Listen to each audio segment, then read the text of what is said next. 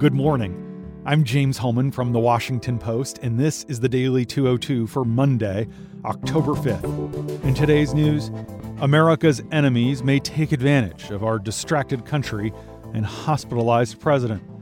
Pope Francis warns that the world is drifting backward, and thousands of chairs are lined up in front of the White House as a solemn reminder of the COVID-19 dead. But first, the big idea. The White House continued to provide limited and contradictory information on Sunday about President Trump's health, saying that he had been given a steroid treatment after twice suffering bouts of low oxygen, but also contending that he's doing well and could soon be discharged from the hospital where he's being treated for the coronavirus. Adding to the confusion about his status, Trump briefly left Walter Reed in Bethesda to wave to supporters from a motorcade after releasing a video on Twitter thanking people who were gathered outside the facility. Several Secret Service agents and doctors were aghast about that outing. Advisors said Trump wanted to show strength with the car ride. At a news conference earlier Sunday, Trump's medical team tried to clear up the muddled picture it had created the day before when White House Chief Dr. Sean Conley falsely suggested that Trump had not been given any supplemental oxygen. But Conley continued to avoid directly answering specific questions about Trump's health on Sunday, even as he revealed that the president has been given dexamethasone, a steroid which is typically reserved for only the most severely ill coronavirus patients who need oxygen. Conley admitted to withholding truthful information about Trump's plummeting blood oxygen levels on Friday, indicating that he did so to put a positive spin on the president's improving condition and that he did so at the president's direction. Conley also announced that Trump's oxygen levels dropped again on Saturday. The episode continued what has been a days-long torrent of falsehoods, obfuscation, evasion, misdirection, and imprecision from those surrounding Trump as he faces the greatest threat to a sitting president's health in 40 years. From the chief White House doctor to the president's chief of staff, the inability to provide clear, direct, and consistent information about Trump's condition has been widespread since the virus began rapidly circulating inside the West Wing. Even now, it remains unclear when Trump last tested negative for the virus, a question White House officials refuse to answer as a growing number of people in the president's inner circle test positive. Understanding the date of Trump's last negative test could help us determine how long Trump may have been contagious and how many people he may have put at risk by traveling frequently, eschewing masks, and meeting with large groups against the advice of public health experts and guidelines. Since Friday, Trump has been treated with a range of drugs and experimental therapeutics. In addition to that steroid, dexamethasone, he's also been given by IV a 5-day course of the antiviral drug remdesivir and a cocktail of monoclonal antibodies that have not been approved by the FDA. The monoclonal antibodies are meant to neutralize the virus, and the remdesivir is meant to stop the viral replication. But Trump appears to be the first person ever treated with all three drugs simultaneously. Outside doctors call it a kitchen sink approach, and they're mystified by what they say is an inconsistent portrayal of the president's illness as relatively mild, despite the aggressive mix of treatments that he's getting. Medical consensus has emerged over the last 10 months that COVID patients are especially vulnerable for a period of a week to 10 days after their first symptoms. That 7 to 10 day window, critical. Some patients who seem relatively healthy suddenly deteriorate, either because of the virus itself or an excessive immune response that can cause damage to several organs, including the heart. A multitude of possible cardiac complications have also been associated with COVID, the most prominent of which involves a hardening of the walls of the heart that makes it difficult to pump blood and can lead to congestive heart failure. My colleagues Ariana Yunjing-Cha and Amy Goldstein report that Trump is certainly among the first, if not the first, to receive the combination of the three strong treatments. But he's also getting a handful of supplements and an over-the-counter drug sprinkled in. And that's just what the White House is telling us about. When dexamethasone was tested in clinical trials earlier this year, not one of the patients were also given the experimental antibody cocktail that Trump's getting. Several doctors told Ariana and Amy that there is no data indicating how these treatments might react with each other, especially in an overweight 74-year-old man with a mild heart condition who's in the high-risk group for severe coronavirus illness. Trump's also taking vitamin D and zinc and an over-the-counter drug called famotidine, which is the active ingredient in the heartburn medication Pepcid. The president has personally touted the benefits of zinc, especially in combination with hydroxychloroquine for the coronavirus, and his administration has funded trials of famotidine despite allegations that he has a conflict of interest because of his investments in the company that makes it. Dexamethasone is recommended only in patients who are extremely ill, according to many guidelines. A recent study found that it tends to reduce deaths from the virus, but nearly a quarter of infected coronavirus patients who get it with supplemental oxygen, as Trump has, still died. Steroids in high doses and over long periods of time also lead to serious changes potentially in mental status, including delirium, hallucinations, and confusion. Now, notably, hydroxychloroquine is not on the list of medications that doctors say they're giving Trump at Walter Reed. Another treatment missing from Trump's regimen arsenal is a blood thinner given as a standard practice these days to any hospitalized patient with COVID-19 to reduce the risk of blood clots. In the spring, many doctors were surprised to find that microclots that appear in the lungs and heart appeared to be killing a lot of the patients who had the disease. Doctors speculated the president may have declined the blood thinner treatment after what happened to his younger brother, Robert, who died in August due to brain bleeding. Robert had taken blood thinners. Several doctors told us that any patient with Trump's symptoms and treatment who wanted to be discharged from the hospital 3 days after being admitted would be forced to sign a waiver saying they were leaving against doctors' orders because it would be so ill-advised and create such massive liability problems for the hospital. Hospitals typically don't discharge patients who are on IV medications, as Trump will be for at least 3 more days. But the White House isn't like a normal house. A team of specialists could continue to monitor him there and would probably have access to heart monitors, oxygen tanks, and even a crash cart. That's what contains the materials to resuscitate a patient should he go into cardiac arrest. The president would also have his regular fleet of helicopters and other transportation at his disposal to get him to the hospital quickly if needed.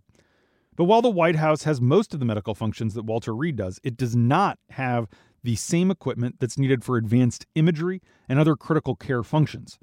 Trump has told allies, though, that he really wants to get back to the White House on Monday. There is some fear among his top advisors that this political decision, which would be made over doctors' advice, could lead to problems if the president relapses and needs to return to Walter Reed, which they fear would cause the markets to tank and make the whole situation look worse. Additionally, the White House itself continues to deal with an ongoing outbreak. Several staff members tested positive over the weekend. Nick Luna, Trump's personal assistant, tested positive on Saturday. So too have Kellyanne Conway, Hope Hicks, Chris Christie, 3 senators who were at the White House last weekend, and several others. Trump aides said yesterday that the president's illness has been unhelpful to his re-election hopes because it's drawing national attention to his administration's botched handling of the pandemic. They also say that the president being hospitalized undercuts what Trump himself views as his main attribute over Joe Biden, that he appears stronger and tougher. One senior administration official told us, quote, "Anytime the conversation is about coronavirus, it's not helpful for us." And that's the big idea. Here are 3 other headlines that should be on your radar as we start another week in America. Number 1, we should take a step back. Our president is hospitalized with a virus that he refused to treat as a grave threat. In the final weeks of an election whose results he will not pledge to accept, as our nation confronts a struggling economy, an unyielding pandemic, and significant racial unrest. The combination of these cascading crises has plunged the United States into a vortex of potential vulnerability that national security experts say is probably without precedent. Current and former senior national security officials tell my colleagues Greg Miller and Karen DeYoung that they're worried that, consumed by our own difficulties, America is in a poor position to respond to provocations by adversaries, advance its foreign policy interests with support from our allies, or serve as a credible model for the world of what a functioning democracy is supposed to look like.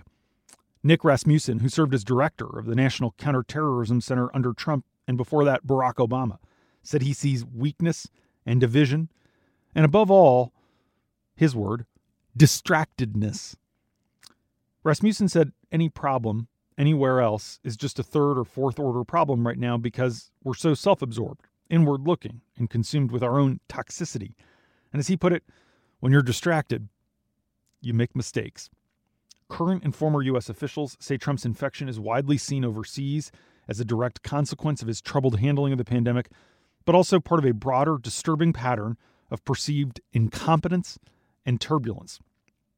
A former senior U.S. intelligence official in frequent contact with counterparts at other intelligence services said he has been deluged with emails all weekend asking what in the world is going on.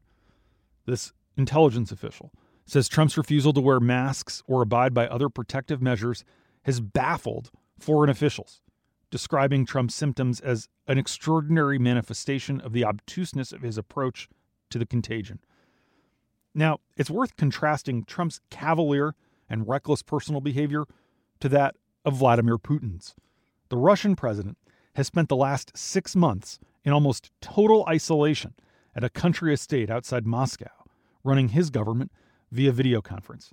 Those who visit Putin in person must first quarantine for 14 days and obtain a negative test result before they are allowed into the residence. Then they must pass through a disinfectant tunnel to get inside, where strict social distancing is then maintained. Steve Hadley, who was national security advisor under George W. Bush, says that if Trump loses, he's most nervous about our enemies, like Russia or China, trying to come after us during the transition. Number 2, Pope Francis says humankind is in the midst of a worrying regression. People are intensely polarized. Their debates, absent real listening, seem to have devolved into a permanent state of disagreement and confrontation. In some countries, leaders are using a strategy of ridicule and relentless criticism, spreading despair as a way to dominate and gain control. Amid all of that, the Pope says the notion of a kinder, more respecting world sounds like madness. But with the release on Sunday of his third encyclical, a book-length paper that feels like something from a bygone era, Francis makes an uncynical case for how people can reverse course. Chico Harlan and Stefano Petrilli report from inside the Vatican City that this document amounts to a papal stand against tribalism, xenophobia, and the dangers of the social media age. It also marks a test for Francis in the 8th year of his papacy, at a time when his message has become familiar and is often overshadowed by the very voices, the louder voices, that he warns us about. The Pope argues that the world's response to the coronavirus shows the depths of humanity's mistrust and fractures. For Americans, certain passages of the new encyclical will read like a warning against Trump-style politics. Those sentiments came as little surprise to anybody who's listened to the Pope's remarks over the years, with frequent denunciations of populism and wall building. But this paper argues in more detail about how the style of Trumpism can exacerbate divisions and lead to societal breakdowns. For example, Francis writes, quote, "Things that until a few years ago could not be said by anyone without risking the loss of universal respect can now be said with impunity and in the crudest of terms, even by some political figures." Number 3, 5 months after his dad died, Brian Walter still can't shake the feeling that he might have caused it. As a New York City subway worker, the 46-year-old was exempt from the stay-at-home mandate that he hoped would keep others in his family safe. Brian became the designated shopper for his folks and sanitized everything he brought into their home. But despite all the precautions he took, Brian and his dad, John, both contracted the coronavirus. After 19 days in the hospital, John Walter died on May 10th. COVID Survivors for Change, a network aimed at helping those affected by the virus locate support groups and other resources, declared Sunday a national day of remembrance. Walter was out on the Ellipse yesterday afternoon, just across the street from the White House, with dozens of other people who have been directly touched by the contagion. He and other volunteers placed 20,000 empty black chairs on the grass on a crisp fall day. They were right by the Rose Garden, where Trump announced Amy Coney Barrett as his pick to replace Ruth Bader Ginsburg, and what's clear now was a super spreader event for the virus. Each of those black chairs represented 10 Americans who have died of COVID-19. 10 Americans like his dad who are no longer with us. 10 Americans who aren't across the dinner table each night. Brian said he was out there because it's very important to get the message across that this is not a hoax. This is not a conspiracy. This is not a fake illness. And that's the Daily 202 for Monday, October 5th. Thanks for listening. I'm James Hohmann. Please stay safe. I'll talk to you tomorrow.